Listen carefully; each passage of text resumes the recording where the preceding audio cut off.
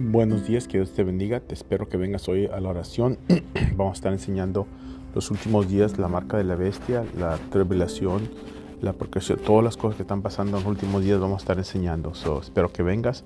Dios te bendiga. Vamos a tener un tremendo día en el nombre todopoderoso de Jesús. Anímate, no te desanimes. Anímate, como dice que David se animó él mismo en las cosas del Señor.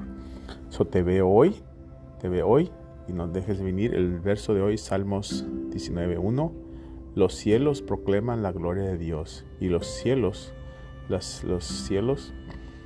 dan lo que hace Él. No sé cómo dice la palabra en español.